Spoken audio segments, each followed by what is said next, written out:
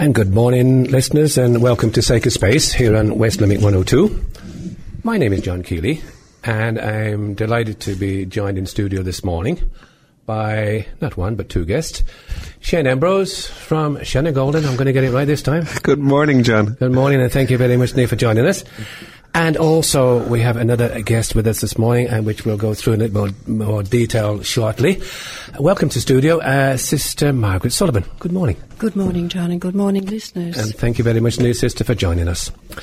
A very special welcome to those who are listening to us at home on the radio. Maybe for one reason or another, you might be ill or housebound. Maybe can't get out of bed, can't get out of the house this morning. You're especially welcome.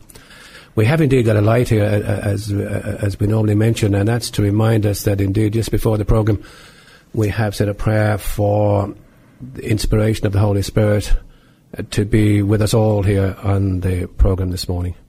So you're very welcome, and thank you for joining us. Thank you for allowing us to spend this sacred space with you. Also to those who are listening to us while travelling on the car from one end of the country, well, maybe County Limerick, that's as far as you get us on the car. And also those of us who are listening on the net, on the internet. Now, I don't know how our person in Rome, is the person in Rome still hearing us? Yeah, she's still around. That's good. I know that there's the odd person that listens to us from Australia, UK, I know London and Birmingham. You're all welcome, and thank you for joining us. And we also have some listeners, I think, tuning in from the US, John, now that we have our blog up and running. Very good, and thanks to you. It's a beautiful blog. Thank you very much indeed for putting that up for us. But to all of us, to all of you, thank you very much indeed for joining us, and you're most welcome. The presentation of the programme this morning will vary slightly in that we usually go through the gospel in the second part, but we mightn't get to the gospel now today. We'll go through about that in a second. But we do have some music, and we do have some inspirational thoughts. So you're most welcome. Comments about the programme would be most welcome, and better still, we'd love to hear about suggestions or maybe contributions that listeners would like to make for the development of the programme.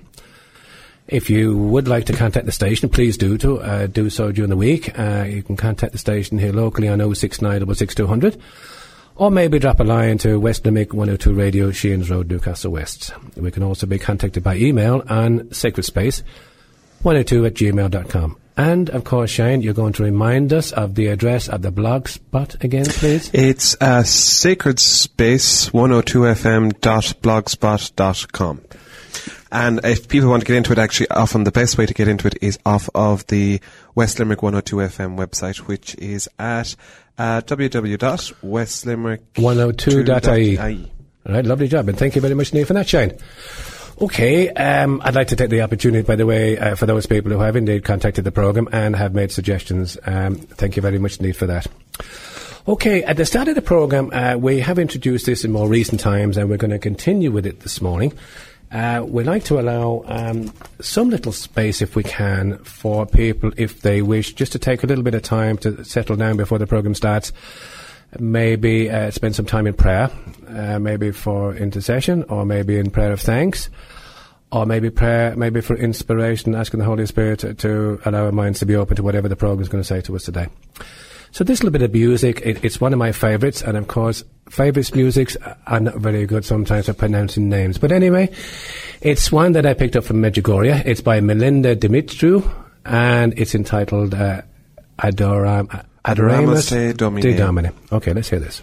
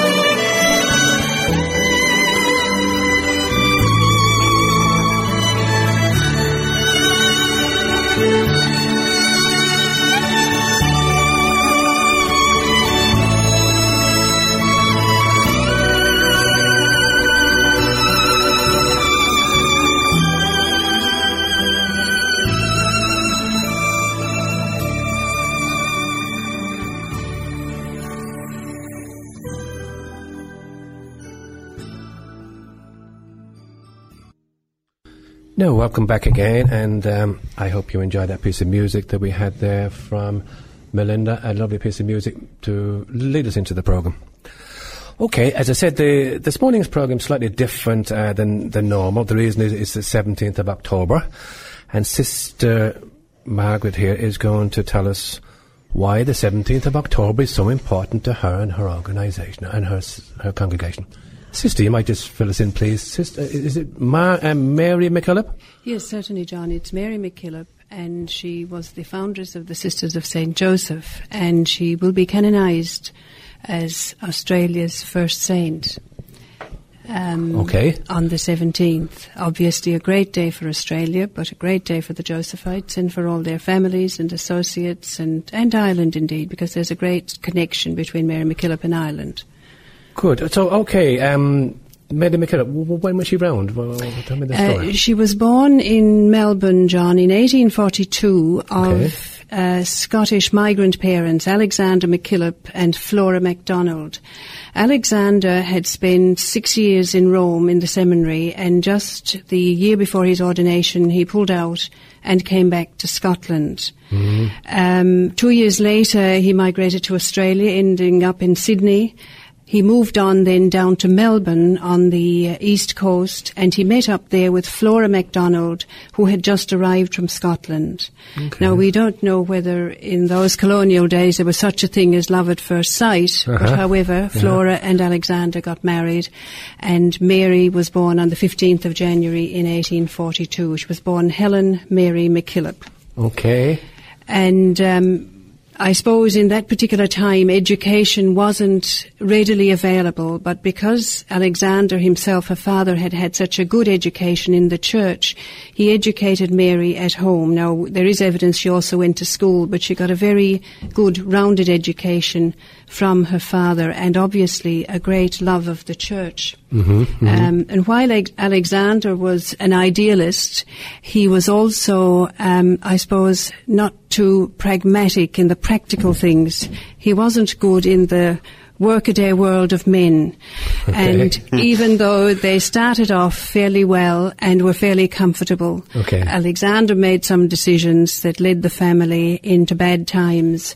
And as a result, they lost their home, couldn't pay their bills, and really fell on hard times.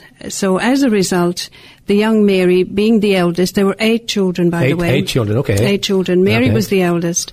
And as a result, then, she had to more or less pick up the responsibility for being the main breadwinner.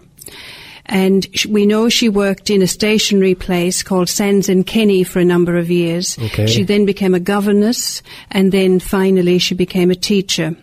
So she'd had this dream for religious life for quite a long time. But she had to put it on hold simply because she had the responsibility for looking after the family financially, because Alexander couldn't be trusted. He had a few major bets and a few things like that, and didn't work out. Got caught up and so on, and didn't work out.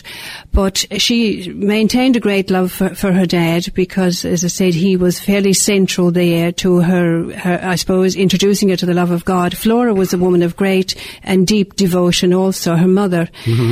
So she continued then looking after the family, had to put the dream. She felt that God was calling her to do something very special, but she couldn't pursue that until she knew that the family were fairly secure. So she put that on hold. In 1861, when she was governess to her uncle Sandy Cameron in Penola, she met a priest there, Father Julian Tennyson Woods, and Julian was in charge of a far-flung parish that went for thousands of miles. Wow. But in talking to him, he had a dream to provide education and care for the children of the poor. At that time, obviously, there were a lot of people on the move looking for gold. A lot of them were of Irish heritage, actually, Irish descent. They had very little access to their priests. They had very little access to education. They were destitute, basically, a lot of them. Mary saw the plight of these children, families, and so on, and together with Julian, they had this dream that they would set up an education system and a care system that would cater solely for the needs of these people who were poor. She was fairly young. She was 21 that year. Yeah. But it didn't transpire then that she set up anything fairly organised until 1966. 1866, yes, I'm but she was 100 years ahead of myself. She was still young, young enough. She was 24, John, at 24. That particular point, yeah. And as well as that, kind of the whole idea of a sister being out on the streets would have been fairly radical at the time, I would have thought. That's where she came a cropper, you see. She was trying to pioneer something very different from what the European congregations were offering, in a sense that the European congregations were already in Australia, were, I suppose, more disciplined in their way of life, in that they lived in fairly large buildings behind high walls. And one of the things Mary said was, we will not live behind high walls, we will be mobile, we'll move with the people, we live in tents if needs be, because that's how the poor live. And if we are to minister to the poor, we have to have an understanding of where they're coming from. Okay. So, of course, that was very difficult. The other area, I suppose, where she came up against opposition was that in those particular days, the bishops, again coming with a European mindset, believed that they would be in charge of the sisters, and that they would say in their own particular diocese, we need you there, you go there, we need you here. And Mary had this vision of unity for the group, and she said, I'll know the needs of these women. They're going to be going to isolated places. They're going to need particular care. And we want to remain in this central organisation, because that will be where our strength will come from. She used to say, in our unity under God lies our strength. But of course the bishops, at the time just could not accept that, and they wanted to radically change the rule that herself and Julian had worked on. And as a result, of course, Mary had to take herself to Rome. She thought, well, I'm going to go to the top. I've got nothing to lose here, but I will have to pay a great price. Exactly. Now, just going back a step there, she had run into difficulty with the bishops. Now, I think they were a set of brothers, and were they twins? They were later on in her life. They were a bit later on. She came into conflict with the first one was a Bishop Shiel. Okay. He was a Franciscan. And it was during that particular period where she was trying to establish the centrality of the sisters, the unity of the sisters. And Bishop Shiel had been ill-advised by a number of other people. There was a bit of a vacuum in the diocese at the time, because the bishop, even though he was a kind and a benevolent man, he wasn't a strong leader. Okay. So there were a whole lot of little in-groups and cliques and factions amongst the clergy that had developed. And there was, the normal human jealousy and envy, and who does he think he is to have that job, and I want it. And of course she was a mere woman stepping in on top of all these male toes. She was, absolutely. And she was kind of caught in the storm of it, I suppose. So as a result of that, when the bishop had asked Mary to send her sisters one particular morning to a particular place, and Mary said, I won't send them. It's not suitable, because I know who these women are. It's not suitable for them to go there. And so the bishop took that as a direct, I suppose, action of disobedience. Okay. So he came called the sisters together, came to the chapel, and I'll just read for you just this very small little extract. Okay. Where it just describes very dramatically, might I say, the sisters themselves, had recorded it afterwards, but it's very dramatic. It says, Bishop Shiel, in full ecclesiastical garb, with mitre and crozier, pronounced the words of excommunication, cutting Mary off from being a member of the church without the sacraments or Christian burial. And these are his words. He said, for your disobedience and rebellion, I have to pronounce upon you the awful sentence of excommunication. You are now, Mary MacKillop, free to return to the world. A large portion of the wickedness of which you have, I feel, brought with you into this institute. Wow, that was hard. That was strong Very, language. very harsh. Strong. Now, there were a group of the sisters gathered around, and of course they attempted to come forward to plead on her behalf, and she silenced them. And almost, I suppose, in an acceptance immediately. And this is what she wrote following those words. I do not know how long I knelt there. I do not know how to describe the feeling. But strangely, I was intensely happy and felt nearer to God than I had ever felt before. Tis almost like as if that was kind of her own cross that she had to take. Yes. I was just wondering there, sister, the priest, where was the priest in all of this? Because, I mean, the bishop would have known that the priest was involved. Yes. Father Julian. Yes. At this particular stage of the excommunication, Julian was away. He had actually left Penola, and he knew nothing of this at this particular point. But you see, the reason that they wanted Mary out was they eventually wanted him out. As well, because the bishop had appointed him as the director of Catholic education, and apparently that was a position worth having. And because he too was a blow-in, he was a stranger, he had come in from England. By the way, he was of Irish parentage, mother from Cork, father from Waterford. They didn't accept, I suppose, that Julian had anything worthwhile to offer, but he was an absolutely talented, energetic, visionary kind of a person, very creative. He was a scientist, a geologist, but again, it was those infections that caused the issue. That caused the issue, and it ill-advised Bishop Shiel. Yes. But all things end well.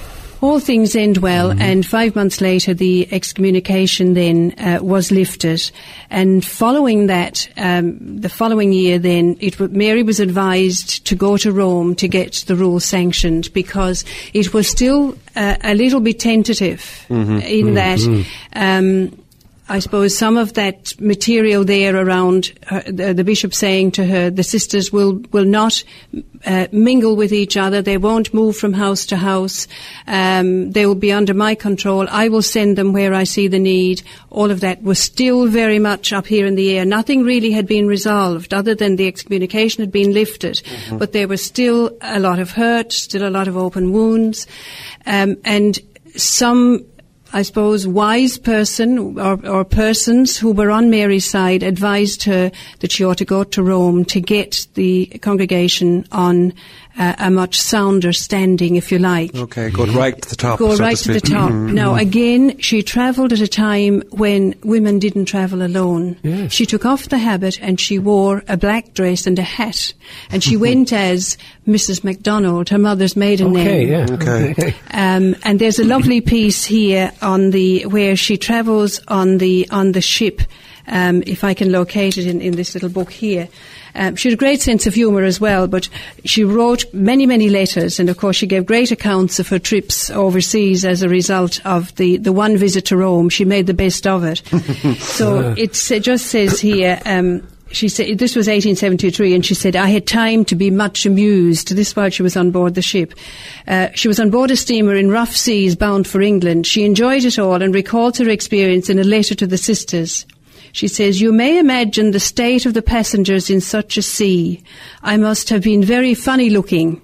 I had time to be much amused at the tricks the waves had played upon my less fortunate companions. I presume the women's hairdos might have been a little tossed about. And she says, but they took the angry ducklings they got very good-humouredly. Very good. So she wasn't, she was a vital, happy, outgoing, cheerful kind of a person. She wasn't by any means, dull or boring in that sense. Exactly. And of course, we have so many wonderful letters that she wrote. She was a wonderful writer, and of course that's one of the reasons why we've got so much documentation to put together to support the kind of woman she was. Yeah. And so she arrived in Rome. So she arrived in Rome. Met the Pope. To see the Pope, and she met there a Monsignor Kirby at the Irish College, who was very, very good to her. And actually, is he the rector of the Irish College? He was the rector, yes. Yeah. Actually, he was the one that had kept a lot of her writing. And of course, it went missing at a very crucial time. because it was going to show some of the bishops in a very poor light. So it went underground for a while. And we'll talk about just the steps towards the canonization later. But anyhow, just to finish, I suppose, a little bit on her journeys then. She went to, again, this Monsignor Kirby had organised for her to join a few pilgrimages. She went to Paralimonial, to Margaret Mary's Sacred Heart, and so on. And of course, part of the journey then, while she was still waiting for Rome to do the homework on the documentation, she came on to England and then travelled up to the Highlands of Scotland, up to the Fort William area, which is where the MacDonalds and the MacKillop's came from. Oh, so she went back to her roots. She went back to her roots to visit the aunts and the uncles who had not left the Highlands, and spent a little bit of time there. She was a little disappointed in one of the uncles in particular because he'd given up going to Mass. She writes that back to Uncle Sandy and the relations back at home in Australia. Brilliant. She writes that back about, how disappointed she was, but however. So having visited her beloved Scotland and connected with the family there, she then came on to Ireland, and she spent 3.5 months in Ireland, actually, in 1874. She came to Ireland for a couple of reasons. One reason, I suppose we could say, was that she wanted to look at the national system of schooling in Ireland. She wanted to see how it was run, how it was organised, and she wanted to look at teaching methods, and she was collecting some resources to bring back with her. She also, of course, came to recruit membership for the new congregation, the fledgling congregation. She looked for vocations, and she travelled from Dublin. She went down to Waterford, Wexford. She came on then to she came to Limerick. She went to Ennis, Gort, Loughrea, and then back to Dublin. Now, we know that she got 15 young Irish women to travel with her on board the ship called the St. Osey. And she travelled out from Dublin on that. And in one of the letters she wrote, she more or less said, I had to get them ready and take them quickly in case the minds got changed. I said maybe she was a cradle snatcher in those days, taking these young Irish people. But again, families would not have been able to afford the journey, she had to beg their fares. She collected the money from various places and people and benefactors and so on. And the third reason, of course, too, was that she was looking for priests for the colony, priests who would be prepared to go out into those outback places where the sisters were going, because the Catholics, as I said at the time, they had very little connection or accessibility, I suppose, to priests. So she was looking for priests for the colonies. She'd gone through the right channel. She'd asked the bishops and so on. She'd got permission, so all was well. All was well there. All was well, yes. Now, when she sent these 15 back to Australia, did she go with them, or did she go back to Rome? No. She went with them. She went with them. Yes, she travelled back with them. She already had the blessing of the Pope now at this stage. She had in the 3.5 months. She was longer away than that, but the 3.5 months she spent in Ireland, she would have got the confirmation by then. She'd actually gone back to Rome in between. Yes. And now she's on the way to Australia. Yes. This might be an ideal time now maybe to take our first break. So, sister, have you got another piece of music, or the first piece of music you'd like us to play? Yes, I've just chosen a little track called Lead Kindly Light. We're in, I suppose, the time of the beatification of Cardinal Newman, and he himself was a man who knew a great deal of darkness and hardship in his life. And I think this beautiful piece, Lead Kindly Light, also applies to Mary MacKillop's life. And it's also very appropriate. He wrote this while on travelling on ship as well, during bad storms. You're full of information. Wonderful. Listen, thank you very much. Okay, Lead Kindly Light. Let's hear it.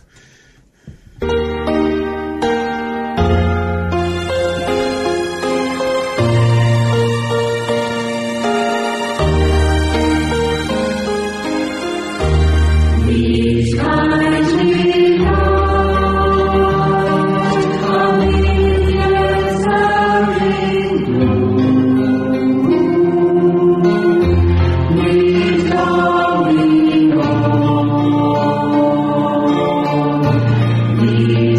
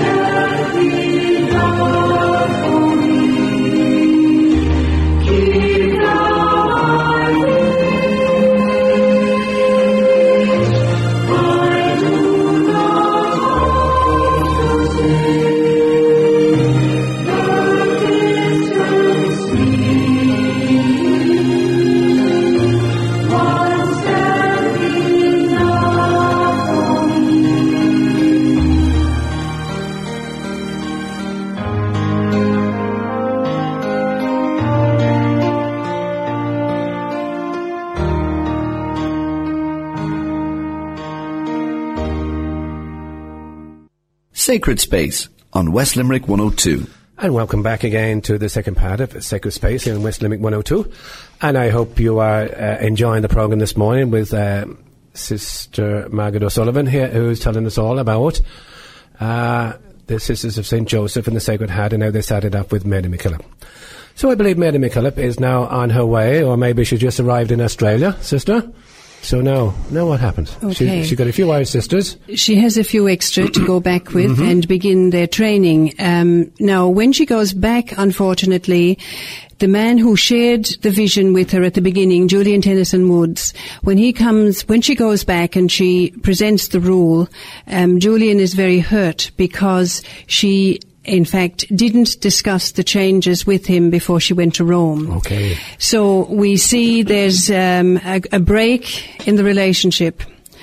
And Julian wanted the sisters to have it was actually a very severe kind of a poverty that he wanted them to live out of. And you see, we owned no properties at the time. So when Mary was excommunicated, the sisters were virtually thrown out onto the street. And those of them, particularly who were Irish, had no place to go. They were taken in by kind people around Adelaide, some of them, Jews and so on, who were obviously friends of Mary's because she was very ecumenical. But when Mary then went to Rome with the rule, the Pope said, you must own some property. You cannot leave the sisters who are in the congregation without a place. And so when Julian saw that this aspect had been changed, he wanted them really to be mendicants, a bit like the early Franciscans, going from place to place, depending on the goodwill and the generosity of people. But Rome had changed this piece and said you have to own some property. So I suppose as a result then, we had what we called a central place in each of the provinces throughout Australia. The congregation spread then, of course, it went into all the states, and across the sea to New Zealand. We have provinces in Brisbane, in Queensland, New South Wales, Victoria, South Australia, West Australia. The number of women asking to join the congregation really came from mostly working class families. And of course, again, I suppose the charism that Mary had herself was attracting that kind of person. People who were, I suppose, a lot of the time coming from maybe even the land, not necessarily those coming from city areas. And the sisters the congregation was an Australian congregation. An Australian It wasn't an congregation. import as such, of course. No, exactly, Jane. That's very, very true. And of course it was the newest group on the block, if you like. Okay. And as such, I suppose there was great scrutiny, as to how they were conducting their business, and they were under the limelight, I suppose you could say, a great deal. But Mary just wasn't involved with education, although I suppose that was her main motivation. She believed that education would give people a ticket to freedom, in a sense. And so she walked the streets. She was very, very much aware of people who were destitute. She set up shelters for people, brought them in off the streets, encouraged women who had to go on the streets to make a living. She encouraged them to try and kind of lift their lives out of that. She supported them.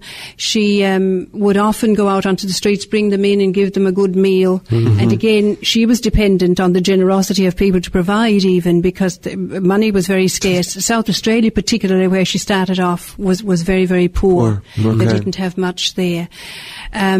So the order sort of spread very, very rapidly. There's some beautiful stories of when New Zealand kind of get the idea that, gosh, it's working so well in Australia, it could work well here. So they write and they plead. There's one priest in particular, he writes many, many letters to Mary, and he's pleading with her, would you send, even if you send 2, I'll be happy. And Mary writes back and says, well, I don't have 2 at the moment to send. And then there's another beautiful part where there's a priest in Brisbane, and he writes to her and asks, again, he wants 2 as well, only 2. And she writes back, and one of the sisters, who would have probably done a bit of secretarial work for her, says to her, But Mother Mary, you don't have to. Why are you telling him you'll send him to? You don't have to. And she looked up and she said, I've told you, God will provide. Yeah, she was confident. Very So much she so. was in great demand in terms of looking for sisters to go to various places. And we must be at this stage, what, were the 1870s, 1880s? 1880s, Okay. yes. I suppose at the end, when did Mary die? She died in 1909 on the 8th of August. Okay. Yes. So she outlived 67. but she kind of outlived Victoria to a certain extent. That's right. You know. That's right. Yes. And so the congregation has expanded. But you were saying originally about the 15 that she took from Ireland. Yes. Was there any more Irish sisters that went over, or women that went to become sisters, or any other Irish connections? Yes. Well, I suppose even before she took the 15, there were a number of Irish women whose families had settled in Australia who had actually joined her, and they were part of that first founding group as well. So she had Irish connections in the group before she came to Ireland for the 15. And I suppose that gave her a little bit of, entry. a bit of an entry that she had connections, I suppose. But in the ensuing years then, I suppose, there may not have been, probably through the 20s, there may not have been that many, but in 1927 then, some time after Mary's death, the congregation made a decision to open a juniorate in Newmarket in County Cork, and that became the seed ground really for vocations, if you like, to the Australian founded congregation. And we know that in the time between, say, Mary visiting in 1874 and up to our own time, 707 Irish women joined the Australian Congregation of the Sisters of St. Joseph.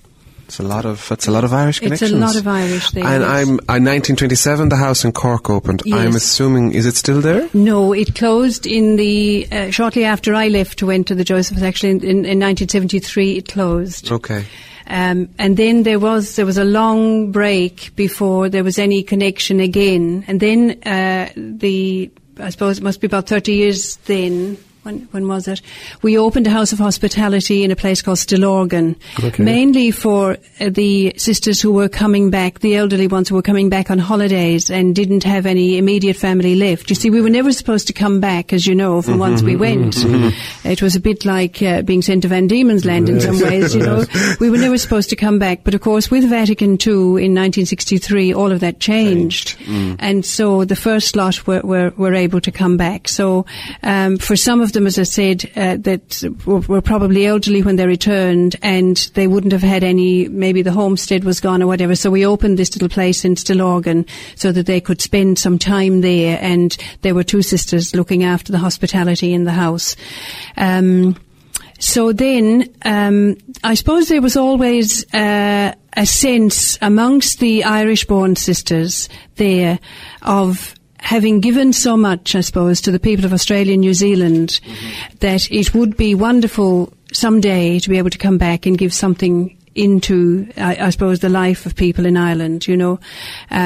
So what types of ministry are you involved in at the moment? Here in Ireland? Here in Ireland, yeah. There are a number, actually. There would be a lot of the sisters are involved in aged care. For example, we run the respite centre there in Drumculloch. The sisters are there. We're involved there with pastoral care in the sheltered housing estate there in Abbeyfield. We're in the aged care residential place in Assisi House there in Navan Road in Dublin. Some of us are involved in education, counselling, bereavement work, pastoral ministry in parishes. A wide and varied apostolic work to a certain extent. Yes. And how many of you would be in Ireland at this stage? There are 40 of us at the moment that have returned. And if we say internationally, how is the congregation doing? What's the health kind of your membership? Well, I suppose, as with most congregations, what we would call the call to the vowed life, the vocations, I guess, aren't very strong there. Okay. But amazingly, I suppose God works where He wills. There are other groups associated with the charism of Mary MacKillop that are just popping up all around the place.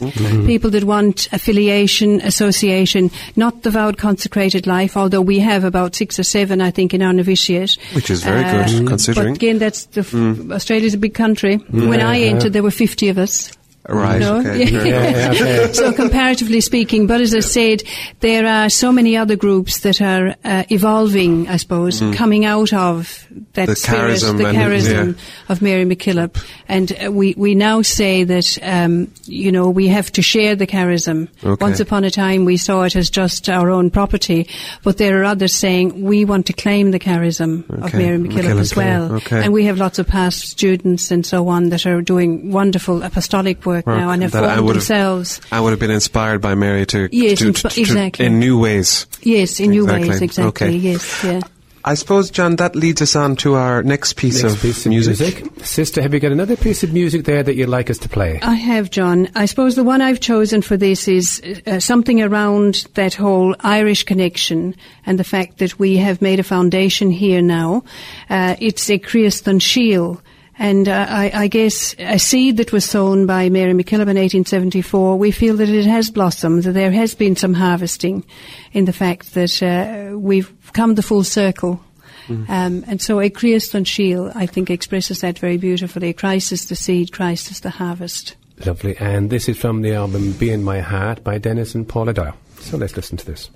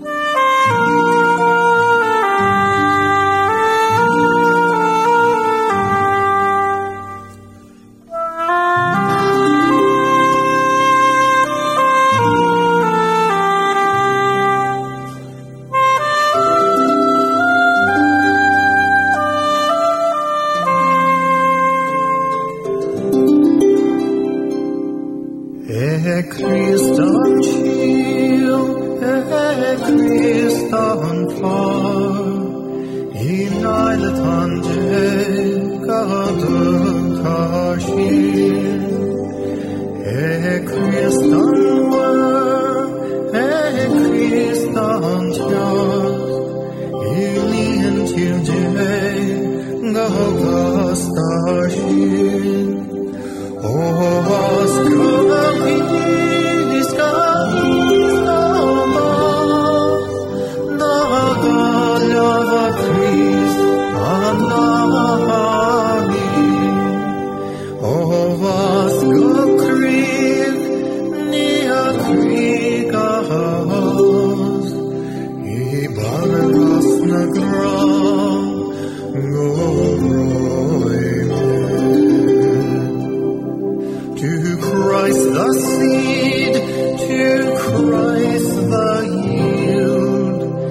Storehouse of God, may we be brought to Christ the sea, to Christ the fish, in the nets of God, may we be caught, from growth to age, from age to death, your true arms, O Christ, around us, from death to the end, not the end but rebirth, in the paradise of grace, may we one day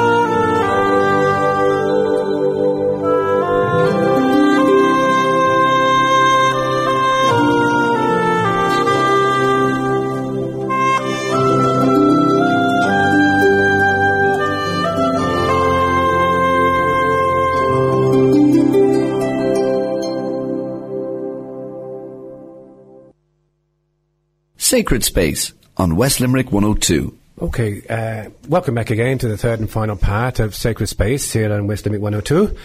Joined this morning by Shane Ambrose and Sister Margaret O'Sullivan, and we're speaking about Mary MacKillop and her story in starting off the Order of the Sisters of St. Joseph of the Sacred Heart. Okay, she's certainly had a very busy time, Sister, and so have you this morning trying to explain all that to us. So, I mean, the whole idea of having this program this morning is because this morning, 17th of October, Mary MacKillop is going to be made a saint. Talk to us about that, please. And I suppose we might say what makes a saint. Okay. I guess there's a quality of holiness. Now, we might think of holiness as being for other people, but in fact, holiness is for us all because it arises out of our baptism. And I suppose Mary's brand of holiness was a very practical one because we can identify in her life, some of the qualities, I suppose, that made her holy. We say faith, hope and love are the main virtues for a Christian. And I suppose if we were to dig deeply enough into Mary's faith, her hope and her love, we would find there, the book that's been written, I suppose, about her life. It's very significant, I think, that throughout her letters, despite the wrong that was done her, despite the dreadful crosses that she carried, her own family, losing so many of her own family very, very early in life. I think 6 of them were dead before they reached 40. Her mother died in a shipwreck on her way to Mary. She had tremendous crosses to carry, but we find that in her letters that she has written, there's a glimpse of a very down-to-earth but a very wholesome person. There was no hint of condemnation, particularly of those who did her so much wrong. And they basically would say, I suppose, that it's out of that sense of wholeness where she wished nobody ill, and she encouraged the sisters not to get involved in any of the gossip around the bishops or whatever. There was a largesse, I suppose, a bigness of heart in her that enabled her, as they say, get over it and get on. Build a bridge and get over it almost. Exactly. I mean, that didn't mean, of course, that she hadn't been, very, very hurt. She was highly sensitive as well. So I suppose there is a very practical way, I suppose, that we can measure holiness. And sometimes it's the human piece, that's there. How integrated are we? Can we forgive? Can we love the enemy, which she asked us to do, and which the gospel asks us to do as well. Can we turn the other cheek, and so on. So she forgave all the hurt, I suppose, and she didn't allow the sisters to become angry or bear grudges or bitterness or whatever. And she was very stern with them in some ways, of saying, look, don't judge, just see the deed and love the person. Yes. Okay. So I suppose there flowed from her, a very natural ability, I suppose, to be with people, to relate with people, to be herself with people. And I think that's always a really good sign of a great saint. Somebody who's normal, natural, not up on a pedestal, a plastic statue or whatever, but is relatable to a real person, And I suppose, again, the kind of clientele that she drew to the order were people who had their feet on the ground, Practical women. And I'd have to give a plug there for women from the country, particularly. Of course, the whole process of a canonization, Margaret, is the fact that the Church recognises a saint. It doesn't create a saint. It's only recognising these virtues that Mary had in her own life, and it's putting her up there as a model, kind of, and as an example for us. To kind of imitate, if we can, in some way, and see how she lived out her life in some ways. Now, you have a busy morning in Rome this morning on the 17th. And because you have the canonization ceremony, of course, this morning with Pope Benedict, who called to see Mary, I believe. He did.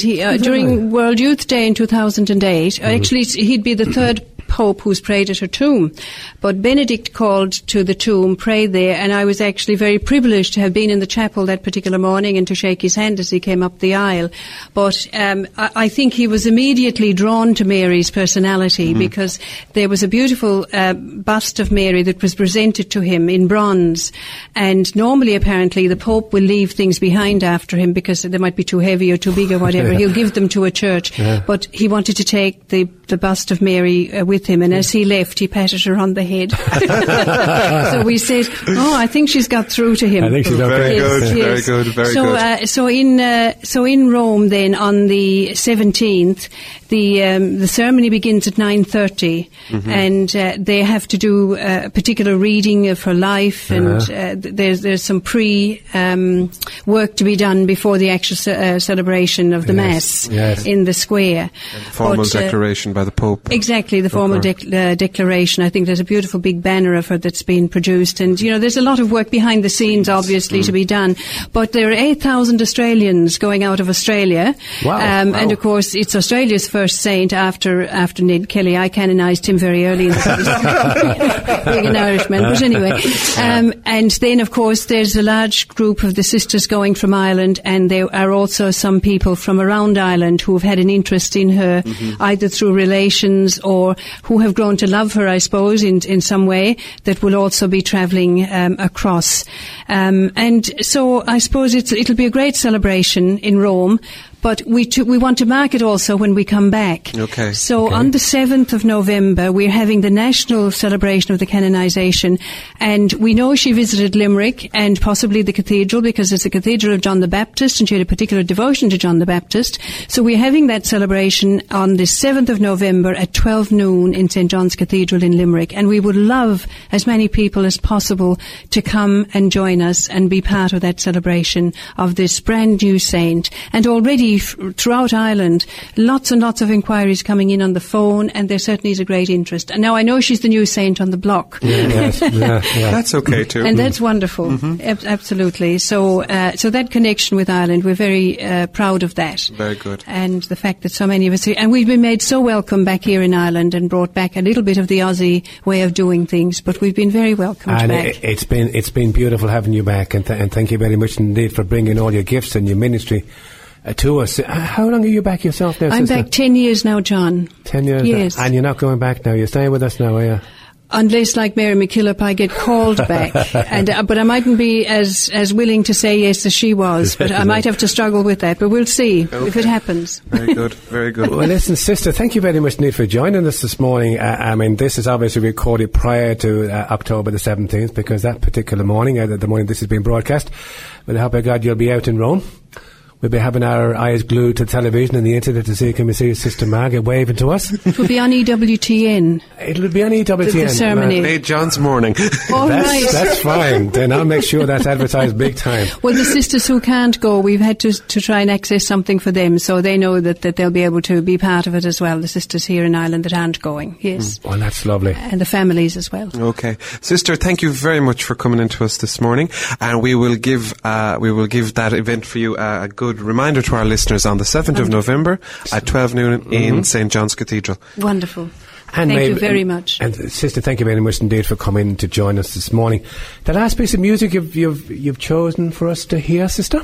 Well, we'll have to finish with something around reflecting on Mary MacKillop's life. So this little one, even though it's just hot off the press, and she's already been called Saint Mary MacKillop by the writer of this song. But we're just ahead of the posse a little bit. That's all right. And it's sung by another Australian, is it, Monica Brown? Yes, Monica Brown. Monica is a wonderful musician and has made lots and lots of CDs, and a great composer, and of course comes from the whole Australian side of things as well. So she's very proud to have produced a full CD, actually, but this is just one of the tracks from Lovely. it. Sister, again, thanks a lot, so much for coming in for us this morning.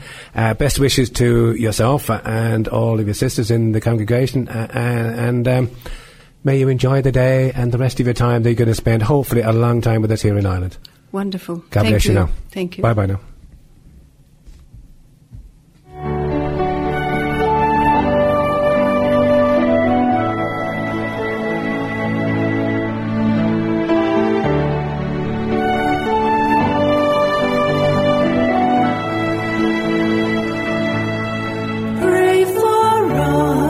Woman of faith and trust, that we like you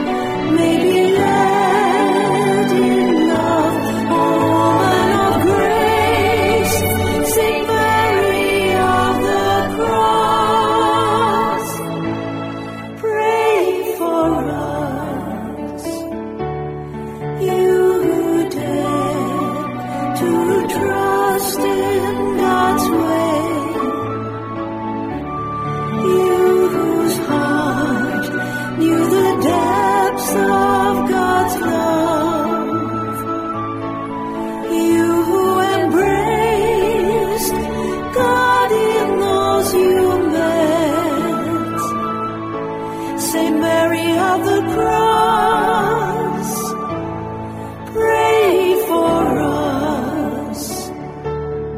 Pray for us, woman of faith and trust, that we, like you, may be led in love. O woman of grace, Saint Mary of the Cross, pray for us. Pray for us. Pray for us.